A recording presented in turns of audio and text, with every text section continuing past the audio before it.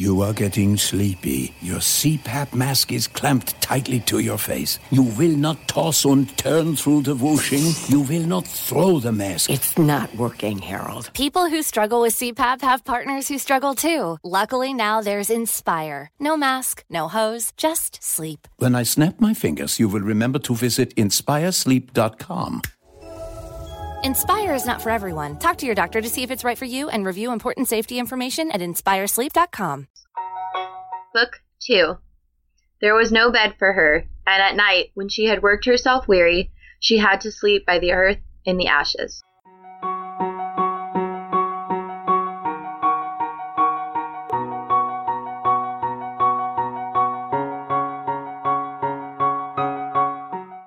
Hi, welcome to Prince Kai Fan Pod, a Marissa Meyer book club. My name is Bethany, and today we are joined by a special guest. Do you want to introduce yourself? I would love to, Bethany. I am Ashley, also known as Ash. I work with Bethany's husband, and I am a Slytherin, and I'm very, very, very excited to be here. This is my first time ever doing a podcast, so I hope it's a pleasant experience for you. It's been a pleasant experience listening to you guys. Yay! So Becca could not be here today because she and her husband are selling their home and buying an RV and going on an adventure. So just a little busy this weekend with showings and trying to get the house ready. But don't worry, we're going to do our best to still give you a fantastic episode. So this is episode 7, and we're going to cover chapter 9 of Cinder. And I have a lot of housekeeping first, so I'm just going to talk for a few minutes, and then you can help me read some reviews, because I have quite a few of them. Okay. Lucky us. So the first thing I want to mention is our worldwide listener map is up on Facebook and Instagram, and you can message me on Instagram or comment on the picture to let me know if your state or country is not highlighted on the map, and I will be happy to add it. And then when everything gets added, I'll probably post an updated map once or twice a month. A thank you to listener Chandler's Little Devil on Instagram, who is nice enough to point out, last week we talked about wondering why everyone was speaking English in the books, and she pointed out that she has several correspondents in other countries, and that they were all required to learn English in their schools. And she also pointed out that all of our lovely listeners in other countries are listening to us in English, so thank you for pointing that out. We have made a lot of milestones this week, so I want to say a big thank you to all of our listeners because we have over 500 downloads now. So thank you. It's so exciting. Exciting. That's super great. So we had some polls on our Instagram and Facebook that I'll get your opinion on. Last episode, Becca was not a stan of Shakespeare and felt that he was overrated. And we actually ended up with a 50-50 voting on Instagram and Facebook that everyone was down the middle on whether or not he was overrated. I personally don't think he is, but what's your opinion on that? I think certain plays of his, certain works, are overrated. Like Romeo and Juliet. Romeo and Juliet. I absolutely hate that one. It's very problematic. It is. It's problematic. It idolizes being infatuated with people. And when I was in high school, I had a problem reading it because of that reason. Because I understood the infatuation. I was infatuated with my boyfriend for a time when I was in high school. That was a bad time. But other plays and things, I like Hamlet. I know that has problems, but there's a couple creepy moments. There are a couple creepy moments, and then of course, A Midsummer's Night Dream is one of my favorites. It's very whimsical, and I love fairies and magical. Yeah, I love the magic in it. One of my favorites is Taming of the Shrew. So if anyone's not familiar with that, go look it up. It's very. If you've ever seen the movie 10 Things I Hate About You, it was. I don't know, vaguely inspired by Taming of the Shrew. And then our other poll was if anyone had heard of Gilgamesh. Which I'd heard of the name, but I didn't recall who it was. Yes. And I only had like 3 listeners on Instagram. It was 21% to 79%. So most people have not heard of it.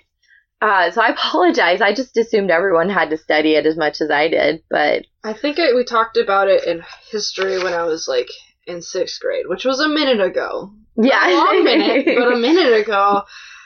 Because we would have to, I remember this distinctly, we'd have to write down every single one of the notes off the board, and that's how we learned, was just doing notes. We had, do you remember overhead projectors? Yes. I was lucky my school had gone to smartboards by that time, but... No, not mine. We had this giant board that spanned the entire wall. We had to write stuff, so I'm pretty sure I wrote down his name a few times, but...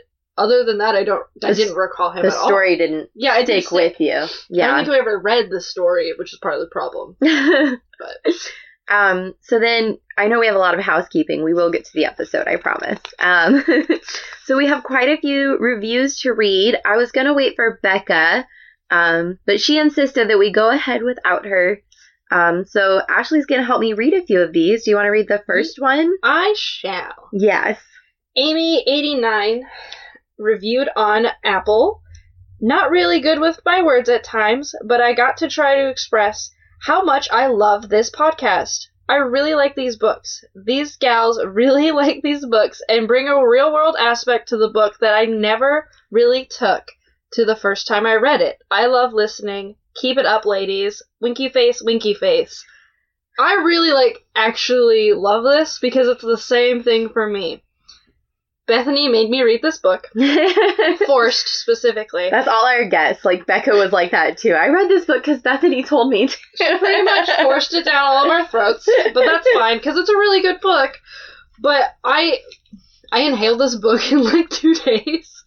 And I went to talk to her about it. And Bethany, what did you say to me? Well, you said you predicted everything in the book, and I was like, how did you predict this? And you were like, I don't remember that.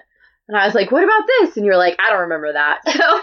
So you got the big picture stuff, though. But there's a lot of little things that I had missed going through, and listening to this podcast made me kind of figure out what I had missed. Which is, why the Easter eggs are so fun. Yeah. Because there are a lot of elements of foreshadowing. Oh my god. And yes. some of them don't get answered until the very end of the 4th book.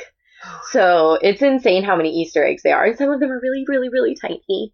Yes. And I think I mentioned it on the last episode. We're actually going to start having hatchings soon. Okay. Cool. Which is when they are finally revealed in this story. And I'm really excited to reveal those to people. I've had a couple of people on Instagram guess, and they've gotten it right, and some people have gotten it wrong. But I'm really excited to share all those little details with everyone. That's so exciting. I haven't gotten any of the Easter eggs. I'm just rereading the Cinder slowly, very slowly, unlike the first time I read it. And you just started Scarlet? I did. I just started Scarlet. I'm about 1/5 of the way through, and it's great. Cress is my favorite, so I'm really excited for you to get to that one. Soon. Yes. So there was another Instagram review from TLC Creswell. It says, I just want to give a shout out to the first ever Marissa Meyer podcast. They think of things that I've never even once thought about while reading the books, and because of that, I just love them more now.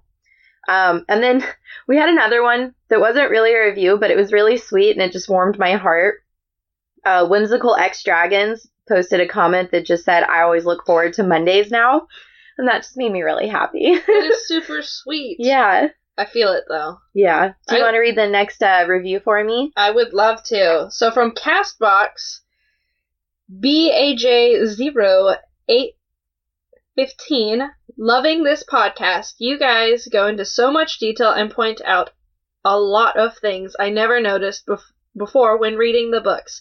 I really appreciate all the work you guys put into this. Smiley face.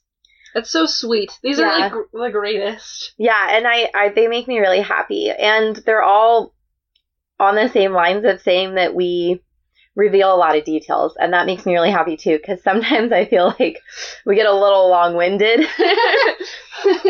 So I'm glad to know that our long-windedness is just exposing some of the smaller details that might be missed. It is. And I think, there are a lot of things, like I said already, that I missed when I read it the first time, and the second time I've missed it again, and listening to the podcast makes me realize things and look at it in a different lens. Yeah, I've read the books twice, and I've listened to them on audiobook twice, and there are things I've missed. In doing this podcast, I am discovering more and more details myself, and so I'm very happy to share those with everyone. No, it's... I have quite a few shout-outs to give on Instagram, so I'm just going to read them all. And then I'll probably, after posting this, I'll do a shout-out on Instagram on our story and highlight everyone, so you can actually click on their names if you want to. So to all of our listeners and the ones that participated in the listener poll, I was trying to see how many people were listening to our episodes. Brianne 01, BEEAJ 0815, Channery's Little Devil, who is basically our number one correspondent. She's always messaging me, and I love it. TLC_Lunars, The Head Thaumaturge, Grace _Riavis 18, Estellera, Evie _Che, Deganaa _UWU. And like I said, I will tag all of those because they don't translate very well sometimes when it's an Instagram name and you're trying to read it. So I will tag all of those for everyone. So I think we're ready to get into the chapter, which I know it's a really short chapter, but we had a lot of house cleaning, and there's quite a few things to talk about going on in here. There is. There's... And I have Becca's notes, so I'm going to be giving us a few of her details, too. Yeah. So we left off with Cinder glaring to the jerk on the other side of the glass, and she's starting to feel completely defeated by the Medroids and the Letumosis virus. Yeah.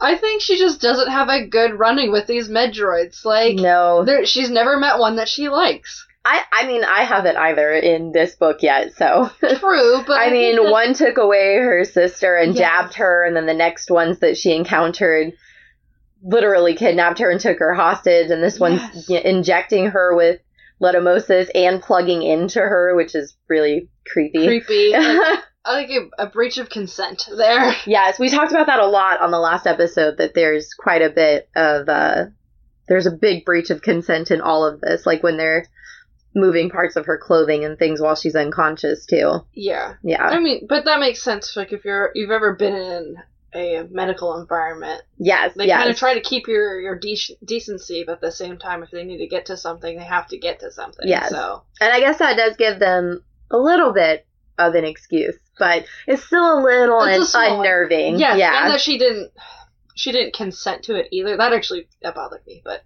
well, she doesn't have any rights. It still bothers at all, and it's horrible. Yeah. So we start off with book 2, and these people are just completely desensitized. Lee is talking about taking a nap, really, right now. He's like, it'll be a while before the Letumosis kicks in. Should we go take a nap and come back later? Sure, we'll just let this child die on the table while you guys go catch some Z's. Right? Get a siesta in. So, yeah. It's horrible. I don't have anything to say. It's horrible. It is horrible. And then Fatine is even worse because she's already thinking of her monetary value after she dies. And Becca pointed out that, like, she's selling off cyborg parts. Like, grave robbing, basically. And, I mean, and that's just, like, one of her parts, right? Yeah. I'm trying to think. Yeah. That's just her, is it her spine? They were talking about her spine, her ribs, her brain, her auto interface, her leg, her little, the compartment in her leg. Yeah. Her handy-dandy compartment. Her arm. So.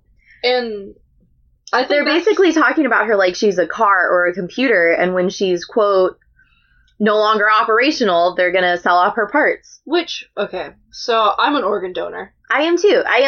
But I consented to that. She had to say yes. And to harvest. And you actually have to sign a bunch of paperwork and read through a bunch of paperwork too. And I mean, I'm organ donor everywhere because I'm military. So being military, I have that right to do it, to be an organ donor there, as well as just like your driver's license.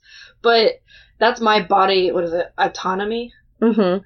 And her not having any of that, I mean, that just bothers me, and that they're looking at it like she is a used car, or like something that you go to the junkyard, which they did earlier on in the book, and pick parts off. Like, that's still human. And what we've talked about a lot on the last few episodes is that she doesn't have any rights. This is a clearly segregated society where cyborgs are not only the minority, they're the oppressed. Yeah. And on top of everything else that she's already having to go through and deal with, now we're learning that not only is she going to be killed by this disease any moment now because they're injecting it into her, but they're also already thinking, well, what can we get from her after she dies? What can we gain from her death? Like, they're not gaining enough. There's no compassion whatsoever, and that bothers me. But, I mean, when you think about it, like, this disease is running rampant throughout humanity, and it could be lack of compassion because they're desensitized to that. I think they're completely desensitized to it, yeah. Especially Satine and how she talked about in the last chapter that they weren't even people. Yeah. It seems like she's completely desensitized to it. And when they're plugged into her, like, her cyborgness, it isn't just more than its typical way.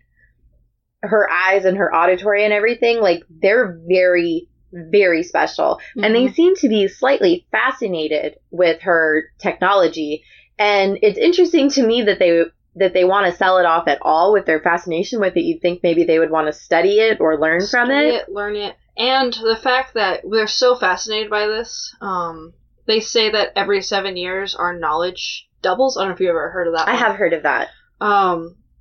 This was, 5 years ago that she got all of these different cyber parts? Yes, yeah, so they're parts. Already they're obsolete. Dated. They're dated, but they're still so enamored by it that... Well, so her brain being what it is, and I can't remember for sure, but the way that her brain functions, I think it probably has an update system. It could. Where it updates specific softwares, but it will still fall behind. But yeah, I mean, you can only update your software so far. I know this because I work with IT as well. Yeah, well, anybody who has an iPhone knows that after a few years it's no longer compatible and you got to get a new one. So. You do. And for me, it's mind-boggling. It is her mind. But that it would be so up to date, even though it was 5 years before and we're in the future, and it was very, with my background, it was interesting to see. I was confused, but at the same time, like, really, really interested, because it's putting technology with the human aspect to it, and these guys are so in depth with it that they're like, it's very like Isaac Asimov to me. iRobot. The writing of iRobot, not the film, the actual, the book. But those types of elements where it's computer meets human equals new, I don't know, species or however. New forms, race, new forms of technology. I guess race would be appropriate considering the segregation and oppression we're dealing with in this society. And then the other big thing about it is, what are they going to use that for? Yes. Theoretically, she bought a new foot, so you can buy new parts and use them and recycle them. But theoretically, her brain would be specifically designed for her, especially the fact that it's attached to her eyes and her ears. And so it makes me think it would match her specific cranium shape. Yes. And I'm not sure that one is as easy to, implant as like a foot or a hand. You say that, and it actually gave me a thought. What if, say something bad was to happen, would they be able to use her brain, and would she come back to life? Like soul stuff? Or would it be like, would she remember it? How much of her brain is hers, and how much of her is her, and how much of it is cybernetics? Yeah. And that just popped in my head. So it's theoretically you can do that now. You can upload all of your thoughts and memories on a computer and live forever as a machine. But there are limitations. Even if her brain, sort of lived on, your heart only has so many beats, your lungs are only going to produce so much. And I suppose in this reality there might be a heart that is cyborg or bionic. Yeah, that you can, we kind of do that now with pacemakers. So. With pacemakers, and also, we have 3D printers now, too, that have been, a big advancement in the medical society. Oh, yes. Yeah, definitely. Which they weren't at the time of this book being released, but they are really big now. Yeah. But, yeah, that's an interesting point. we'll have to pay attention in the books to see if it pops up again because I cannot remember. I think it does. I'm only on book 2, so I don't know. Yeah, I really have not read these books with enough of a fine tooth. Mm-hmm. And any of our listeners who know for sure, please message me on Instagram and let me know. And as long as it's spoiler free, I'll reveal it on the next episode of our podcast. So next they're talking about this hover accident. And I didn't notice this, did you? Becca pointed out that there's a Harry Potter similarity here because Lily and James, quote, died in a car crash, and that was also a lie. Yes. And so she was wondering if the hovercraft really happened or if it was a lie. Yeah. I mean, they have those little, what do they call them, in their arms? The ID chips. The ID chip. So is that like a false identification that was put in that chip? If it would have to be under the scenario that Becca is suggesting, right? Yes. Yeah. So, but it could have definitely happened, but I think the laws on wearing seatbelts in the future would be the same. Well, and Dr. Erlon says that it was really common to have, I have the page right here, spinal injuries used to be quite common before computer operation navigation took over. So, I mean, it's really, if it was that common, especially enough that he remembers it as a doctor, we don't know how old he is, but we have to assume based off of this statement that he's treated those injuries or maybe was exposed to them or had to learn about them during his residency or something. Yeah. So it could have, it definitely could have happened. I'm not disputing it. When I read it the first time, I was like, that's weird that it's a question, but okay, let's continue. Yeah. It's interesting the places she chooses to put question marks. Yes. Yeah. And how the characters interact with each other. Yes, especially Dr. Erlon, who's still a relatively new character. Yeah. And definitely an unknown.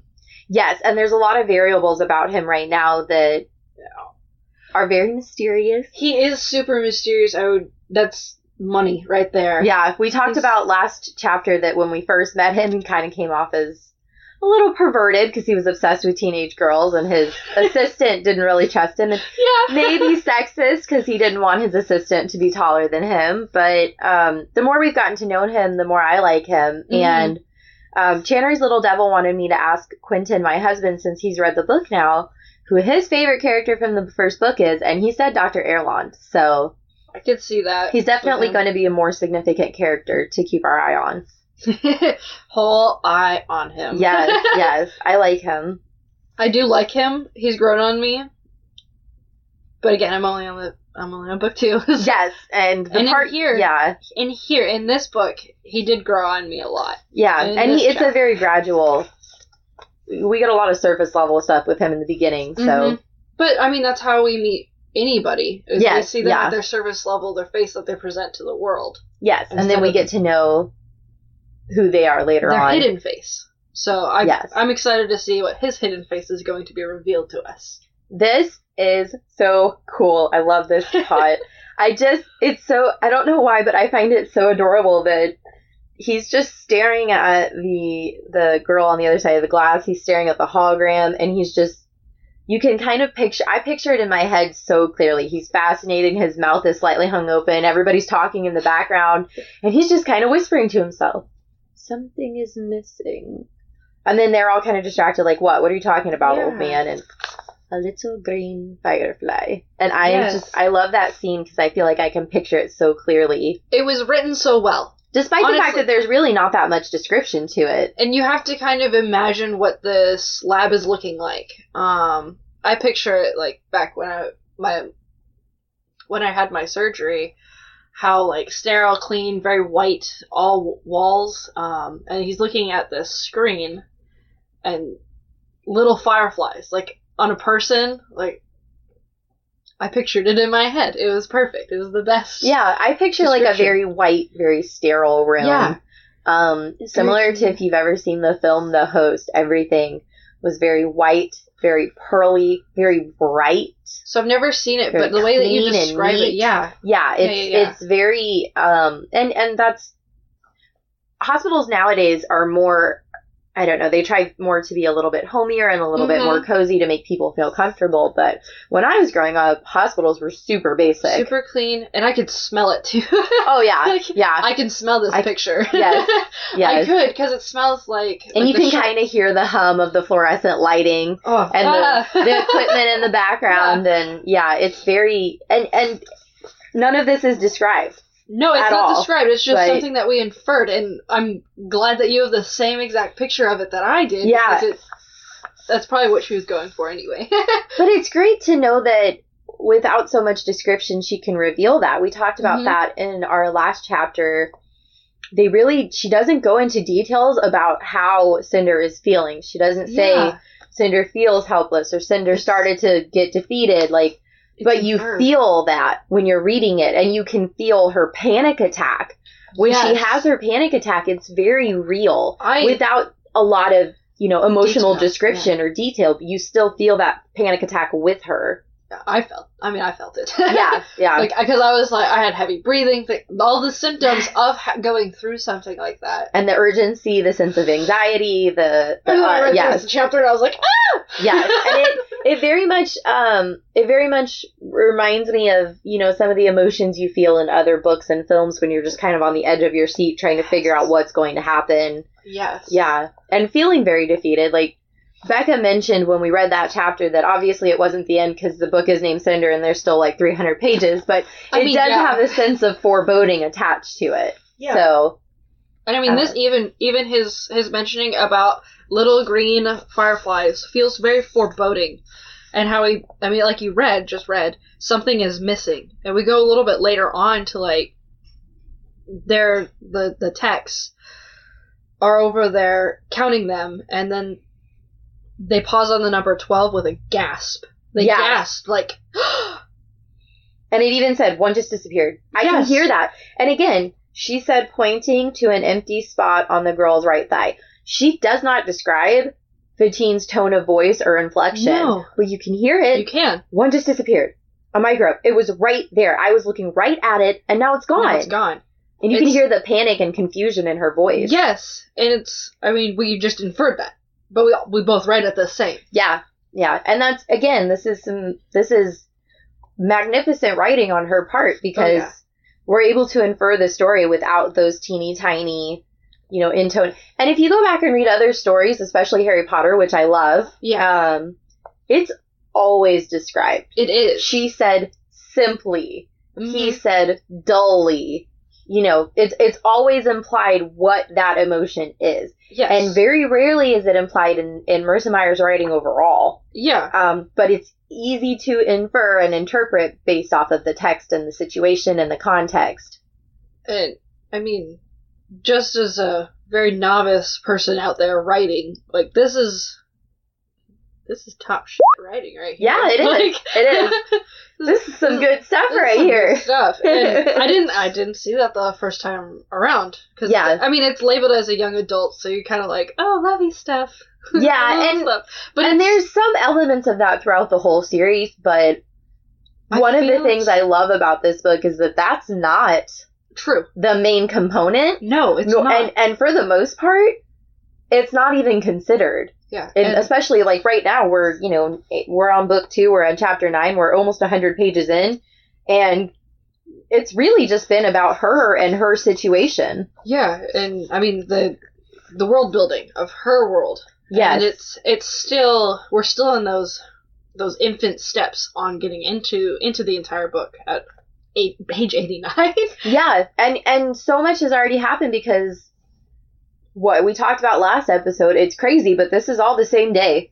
Yes, and this morning she was at the market meeting the prince and working and dealing with the hot sun, and there was a plague, in Sasha's market, and it's still the same day, and that just baffles me. This is a very long day for her. It's very trippy. Yes. For me. Yes. And honestly, I wouldn't even classify this as young adult. I'd classify this a little bit higher level because of the writing style that she uses, and not necessarily the words, but not inflection either, but the way that she writes it. And the literary devices that she uses. Yeah. And as a librarian, the term young adult often is frustrating in the library community because people kind of place anything, beginning chapter level to stuff like this or a little bit more advanced as young adult.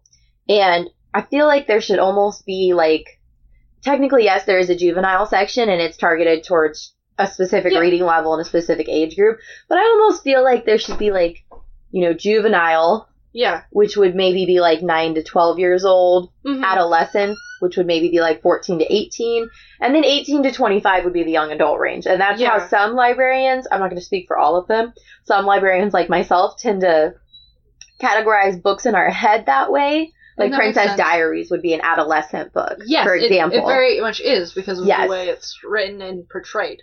Yes. And, I mean, that's just what I got it. That's when I read it. Yeah. But then again, I was reading... Ranger's Apprentice would be more of a juvenile book. It's beautiful and it's well written, but it is a little easier to understand, and it doesn't get too complicated or overwhelming. And you said that. Complicated and overwhelming. This book, for me, is kind of complicated. Yeah. But not in the, how typical you would think about it. It's complicated because there's so many small little details that she goes into. Doesn't necessarily give us the whole picture right off the bat. We don't. It's very gradual. It's very gradual, and you have to be paying attention. The entire book is paying attention to it. I feel like that's very authentic to storytelling in general, but also to life. Yes. Because, if you pay attention to some books, there's a prologue or let's talk about Harry Potter. In the very first chapter of Harry Potter, we're introduced to the Dursleys and who they are and what their life is like. Then we're introduced to who Harry is, why he's there, why he's being abandoned. We get these little trickles of the magical world and elements in it. So we're already knowing exactly who these people are and what's going on. Yes. Whereas the very first sentence of this whole series is about a cyborg girl and her foot. This is the first sentence. The screw through Cinder's ankle had rusted, the engraved cross marks worn to a mangled circle. The very first chapter of this book is just her at work. And we're just kind of walking into a story that's already happening. Yeah, and it's kind of sad. Yeah, it's very sad. I don't know if anybody's ever dealt with a screw that's stripped, but that is depressing to me. It's frustrating, and it's so stressful because it won't go! Yes, it's so stressful. It's so stressful. Lots of cuss words. We can bleep out the cuss words. I cussed in the last one, and I found a way to mute it. But I want to find something cute to put in there, like a bird chirping or something. I don't know. I'll just... So, if I cuss instead, it'll be or something. Yeah, I don't know. that'd be cute. That'd be adorbs. So I just kind of, silenced it in the last one, but I got very emotional when I was like, how is this still the same day? Yes. It's crazy. And This is still the same day. It's the same day, and it's crazy. It's just crazy, honestly. And to think, going back to that quote that we had just said a little bit earlier, a microbe was right here, and I was looking at it, and now it's gone. Just real fast, said real quick. Yeah, and you can feel the urgency when she says it, and her shock and confusion. She points at it, and everybody pays attention. Everybody zones in on what she had just described to everybody. And 2 more dots flicker and disappear. Gone. Yes. And I just realized we completely glossed over something that was really big, and I don't know how it didn't end up in my notes. Or Becca's. Or I guess yours. Top of page 88. He tapped on the top of the glowing spine where 2 metal vertebrae connected and enlarged the image. What had been a small shadow before now appeared too substantial, too geometric. And they talk about, is this a chip? And Dr. Erlon suggests that maybe it's 2 pieces that were broken and had to be re-welded together. What do you think this is? Remember, no spoilers. No spoilers. On her spine, right? I don't know. Yeah, the top of page 88 for anyone who's looking at their book. When I read it, I was thinking, because the vertebrae up at your neck are kind of bony and chunky and kind of important because they protect your spine more on between your head and your torso. Yes. So they are going to be a little bit more strong. So maybe her neck might have cracked. or something like that when she was in her accident, and they did have to re-weld it. So that's what I initially thought, that maybe something bad actually happened to her neck. Her spinal cord was still intact, but her neck itself couldn't hold itself. So when I first read this, I do remember the first time I read this, and when Lee said it looked like a chip, I just thought it was something for her brain. Okay, yeah. Because she's got a brain. I pictured like a little tiny like fuse or something, you know, like those old fuses you put in cars. Yes. I pictured like a little tiny fuse, like what you would put in the car. So I just thought it was something like that, something connected to her brain. I did think that the welding together. My cousin Walter the welder, who works at Walter's. I love it. I love the alliteration. It's like a nursery rhyme or something. He welds, and I've seen his work. But some people aren't the best at welding, and welding on a body would. But it can be very pristine and geometric if you do it properly, and if you're skilled at the craft, and so it's plausible. It is very plausible. So looks like a chip. Looks like welding. I don't know. I'm going to keep my eye out on that one. I apologize to all our listeners. My dogs are whining in the background if you can hear it. I'm sorry. Babies. They just want their mother. They act like they don't get attention, but don't you worry. They get plenty. Oh, yes. So, anyways, I'm glad we went back and pointed that out, but let's get back to the fireflies. Her immune system... And Lee says her immune system is going berserk. I love that word. Berserk, yes. And I really liked that they used fireflies. I don't know if I mentioned it earlier. Yes, yeah. I like the imagery of it. Yes. It reminds me of going outside and looking at fireflies or lightning bugs, as I call them. Going out and watching them. I was picturing... Did you ever see Anastasia, the cartoon? I love that. I was picturing the little tiny green... fireflies that were in his vial. Yeah. Is that the right word? So I was picturing that when I read this. I see that. But I was very picturing neon, lime, bright green colors. I was literally picturing going outside when I was a kid, watching the lightning bugs for the first time. We didn't have them. We moved across the country. We didn't have them in Washington, but when we moved to Illinois, we did have them. I haven't seen them a lot down here either. But it was the first time I'd ever seen them, and I was like 12. It was the first time I ever seen them, and it enamored me. And I loved it. And it was great. Of something. What? Fireflies disappear. They do. Their lights blink in and out. Yeah. And you have to try to follow where they go to catch them. Mm-hmm. And that's why I love it so much. It went right over my head, but yeah, that is beautiful imagery. The fireflies disappearing is very poetic in that way when you compare it to chasing fireflies in the dark and watching them, go in and out of view. You gotta find them, and these are just... That was a good one. That's why I loved it. You explained it exactly I almost said kiss your brain, which is something I used to say to my preschoolers when I taught preschool, so... It's adorbs.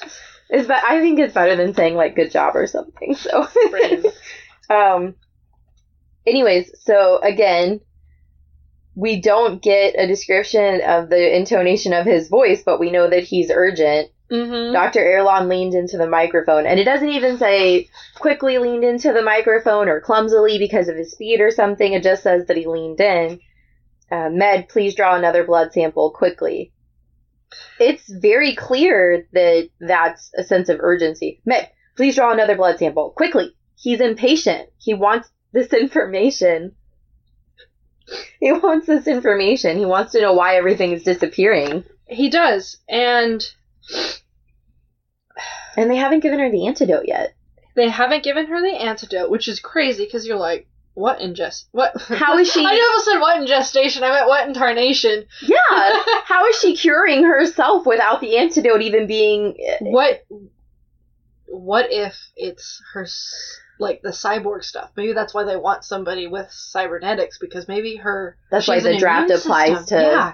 Maybe their immune system helps previously fight it. They used the excuse of, and we talked about this a lot in the last chapter, they used the excuse that cyborgs were the ones being tested on because they had already been given a second chance at life. And the reason we talked about it so much in the last chapter is because the gentleman that was brought in from the draft was 6%. It was just his foot. Yeah. And we were both just shocked and baffled that that person would be required to give back his life to society when it wasn't saving his life in the slightest, and he paid for it himself. He paid for it, which I didn't catch the first time I read it. And yeah, it said that he probably spent his whole life savings on the operation. What killed me, too, is that he got drafted, and he's a single father. What's going to happen to that child? Are there orphanages in this time? I have to assume it either goes to kinship or, orphanages, or... But worst comes to worst, what happened in the 1940s is you were just kind of there and you had to go get a job, and a lot of young children below the age of 10 worked in factories and lived on their own, and even drank and took drugs and stuff. So, I mean, the concept of children in the way that we view them now in our society is still relatively new, still within the last 30 to 40 years. So it's possible that this society, which already seems sort of archaic just in their their social class structure, maybe it seems like Cinder started working at 11, which is older than 6, but not by much. I believe that would be more of, I don't remember how to say the word. I have it in my head. I can't spell it. But it's a very specific, unique circumstance. I mean, she was... Extenuating circumstance. Thank you. That's the word I was looking for. Words are hard. Now I can kiss my brain. Yes, you kiss your brain now. I think because her family is so terrible, specifically the one, Audrey, I hate her. Yes, as we all do. With a burning passion in my heart, that it shouldn't be the norm, right? That shouldn't be the norm. Hers is very specific. And obviously, the book's called Cinder. Obviously, it's about a fairy tale, so we already knew that that's kind of how her life was going to be. But putting another child in there, you would think that the draft would see that, people would see that, and it would just be automatic. And we didn't really see... No. We weren't given an indication about fatherhood, but we didn't really see what happened with Sunto either, and he was the son of the baker who was taken for plague. We saw, co-workers of hers who were in the village, in the town square that also had markets, quickly remove him from her and get him out of harm's way, but we don't know his fate. Yeah, we don't know his fate, and where he went, who he lives with. That gives me the inclination that there is a sense of community in this huge It takes city. a village. It does take a village, which is something that I think we've lost a little bit. In our society. In our society now, but maybe it comes back. Sort of. In a very small way, I think that is still very representative in small towns like where I grew up, but also in the military. Yes, we do definitely take care of each other. And I personally am not religious, but I do think that some churches offer a sense of community in that way to people. I know that the church my friend went to a few years ago, shout out to Reagan if you're listening, they had a very large sense of community. When she had a baby, they took turns bringing dinner for her family every night for the first 6 weeks so that she didn't have to worry about cooking. Yeah. And I was shocked by the kindness in that type of gesture. And I think I love learning about other people's religions, things like that. I love hearing great stories about religion like that in churches. And I think that's ultimately what church was originally for, was that sense of community building, because we're social animals. We are. We're very social animals, and we need that connection. And, I mean, raising a child is hard. It is, especially if you're alone. Very difficult, because children need so much attention and time spent with them so that way they can learn. And structure and patience. And when you're on your own, you don't really have someone to share the burden. So your patience is limited. Very limited. And I mean, honestly, I'm glad that there is a sense of community in this township. While we haven't felt it from Cinder's perspective, other people are feeling this type of sense of kinship. And Cinder was excluded from this village square sense of community that Sunto and Sasha got to be a part of, because she was segregated. Sasha didn't serve cyborgs. Everyone veered clear of her booth, knowing her circumstances, who she is, what she is. Even though she's probably the brightest mechanic in this city, if not maybe even the world. Yeah. And she's and so much so that the prince himself, when he needed a good mechanic, seeked her specifically out. Yeah. So we derailed just a minute there, but I think that's what we're famous for, is going off on crazy tangents. It is, but it's very, It's very important to the story even at this level.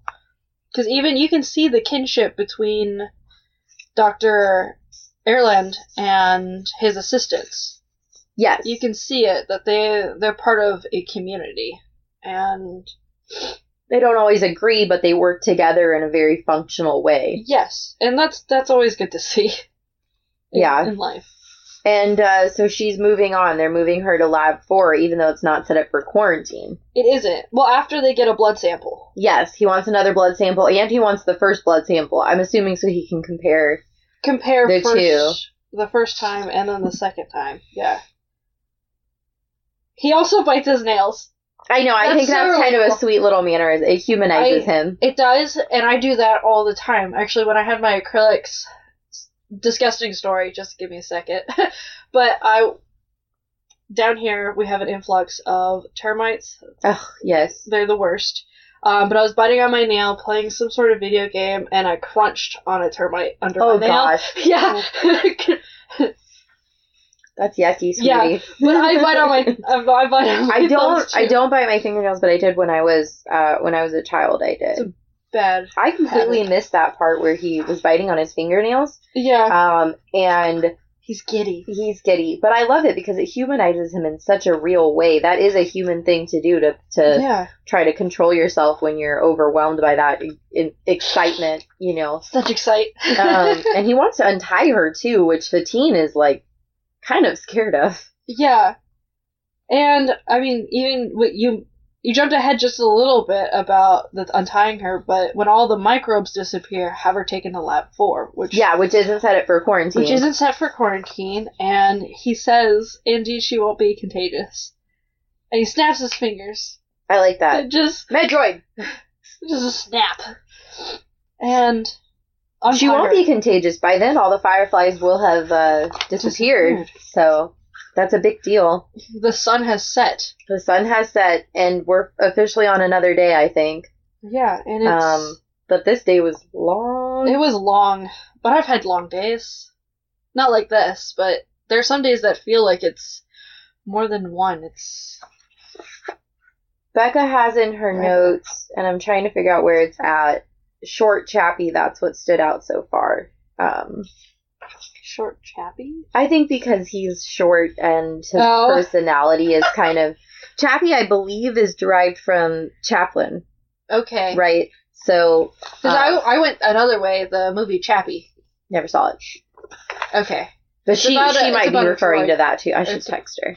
It's about a what? It's about a droid. Oh, it's probably that, then.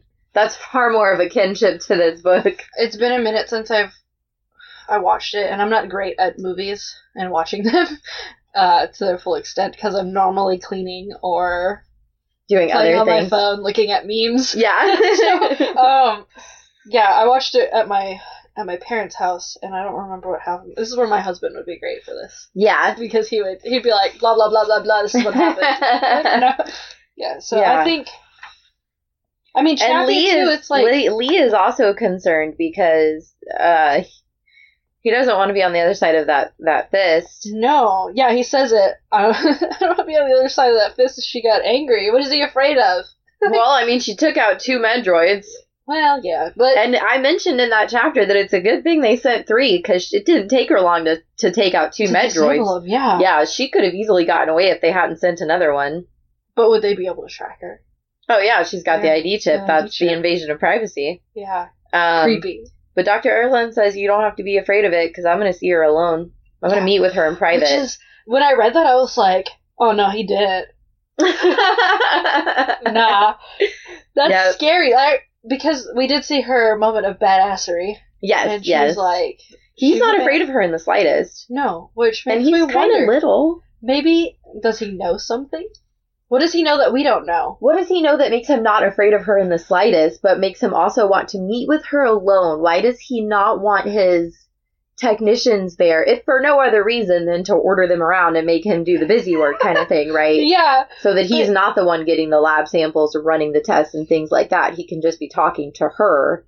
Yeah, I wonder. That was ominous and foreboding.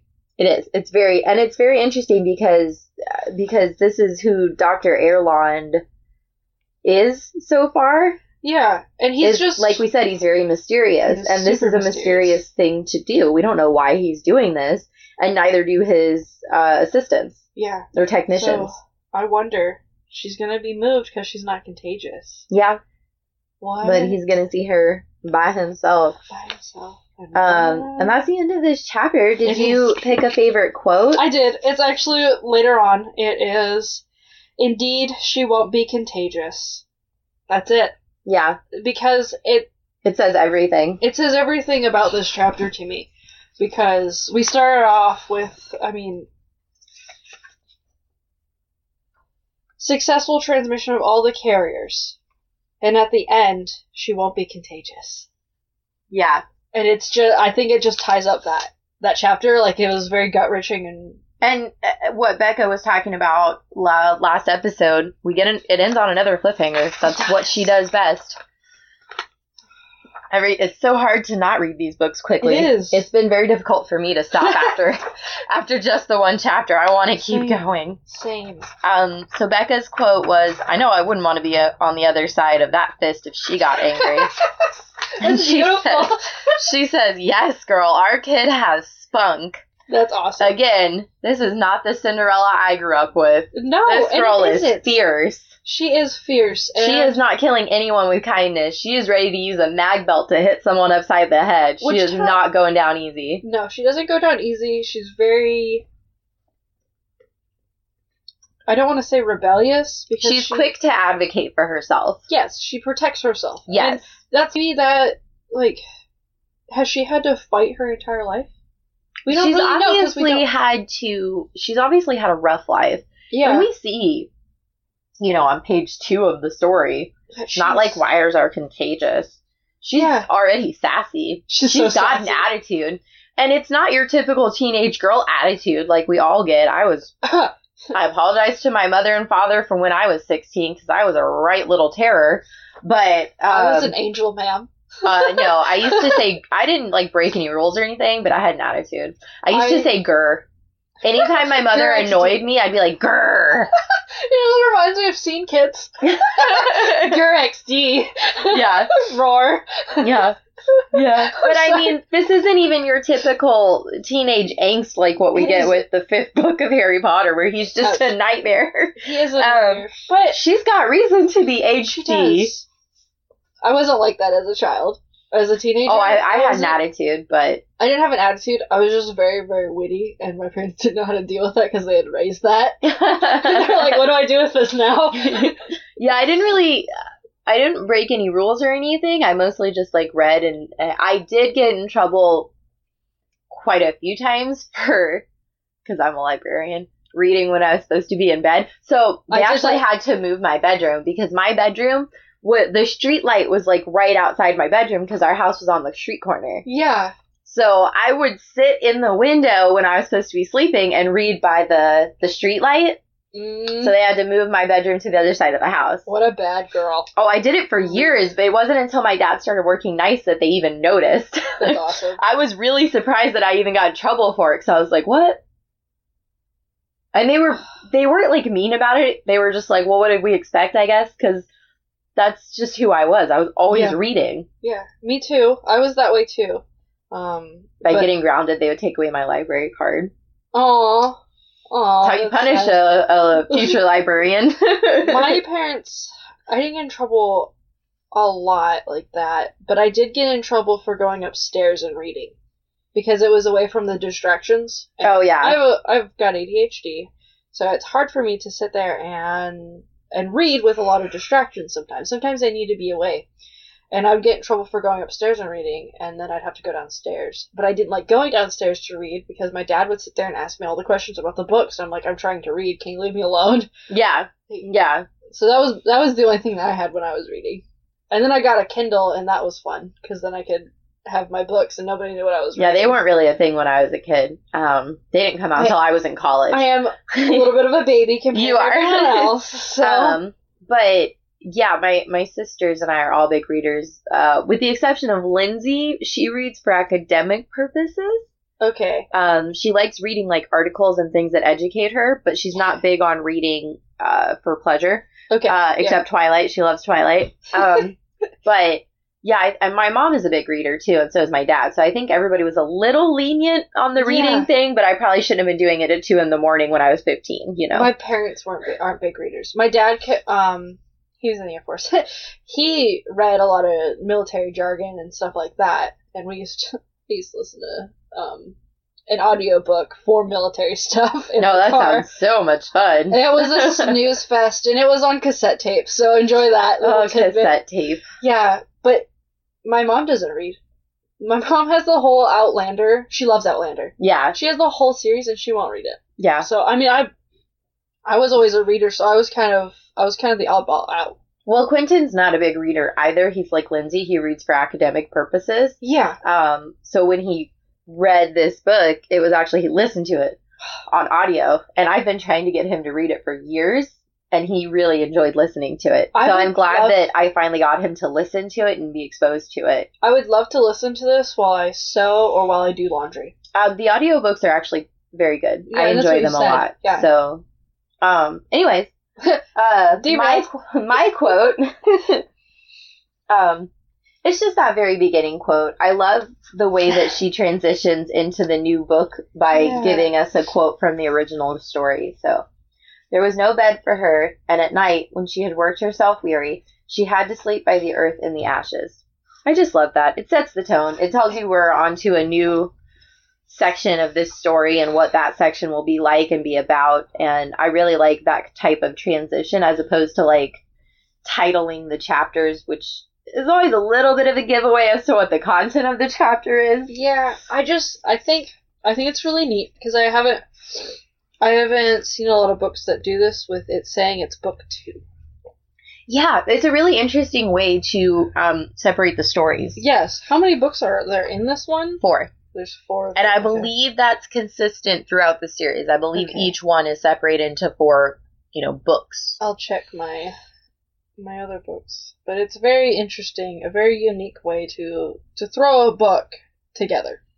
She didn't just throw it together like, I'm going to make this book today. No, it's also a very interesting way to separate the parts of the story into different sections. Which means that we're transitioning. This is a transitioning chapter. Yes, and it's a very good literary device to show us that we're transitioning into a new section. Yeah, and I think it's neat. It is neat. It's a good neat. It is a good neat. I like it. So, this is a big one. I actually have 2 Easter eggs for this chapter. Please, if you're trying to keep up with Easter eggs, read closely. Yes. One of them is obvious, one of them is not. Uh-oh. And then I want to remind everyone that we will have our first egg hatching in a few chapters from now, which is basically when one of the eggs I pointed out in the beginning will be revealed in the actual story. So I'm excited to share that. Yeah, I guess I have to read all of this. Do you want to read any of these notes? These are just the things we do at the end of the episode. So our next episode is chapter 10. It is chapter 10. You can follow us on Instagram and Twitter. Woot woot. If you enjoyed our episode and you would like to help us out, please rate, review, and subscribe on Apple Podcasts.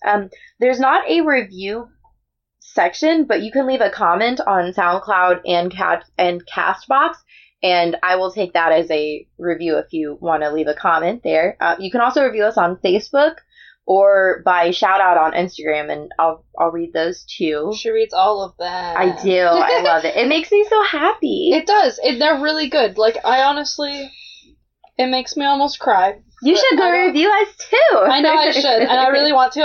I'm finding the proper way to do it. Yes. The best way to do it. I don't want to make you cry, but I kind of do. And if it makes me cry, I'll have Becca read it.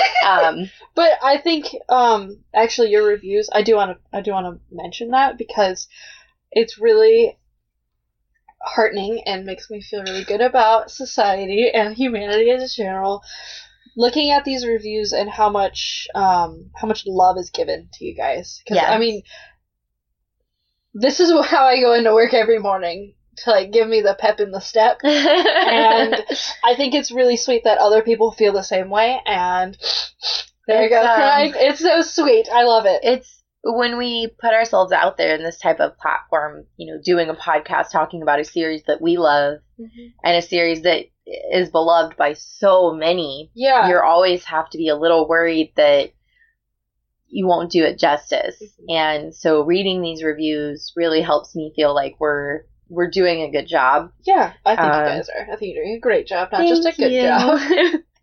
Yeah, I get really giddy every time I read these reviews. I immediately text Becca, like, look what someone said. It's so nice to us. And she's very grateful for them, too. And she should be back for our next episode. But if not, maybe we'll have another surprise guest. I'm very excited for her to start all her new traveling adventures. It is exciting. So if you have any questions, comments, or concerns, please message me on Facebook or Instagram. We're at Prince Kai Fan Pod. You can also message us at our Gmail account, which is princekaifanpod@gmail.com. Woo. And just remember, no spoilers. I know it's hard when you want to ask questions, but it's no so spoilers. It's hard. So hard. It's hard for me too, but it's kind of fun to do it this way because we get the Easter eggs. This is super fun, and I mean, you don't want to spoil movies or anything. Like, yeah. It's very, for anyone who watches Doctor Who, spoilers. That, and I mean, I watch all of the Marvel movies, so that's a week. Well, and Becca hasn't read these books, so yeah, and she doesn't know. So we have to be very careful not to ruin it for her. Yeah. So thank you for coming on today, Miss Ashley. You're welcome. Do you want to tell anyone where they can find you on social media? They can find me at ash.smash.93 on Instagram. That's the only thing that I really have that's out there in public. I sew and have cats, so that's what you see. That's all I do. Yes. And we will see you next week. Have a good one. Bye. Bye. The passages read for you today are from Cinder by Marissa Meyer. This podcast is hosted and produced by Bethany Finger. Today's special guest was Ashley Leonard. Thank you for listening.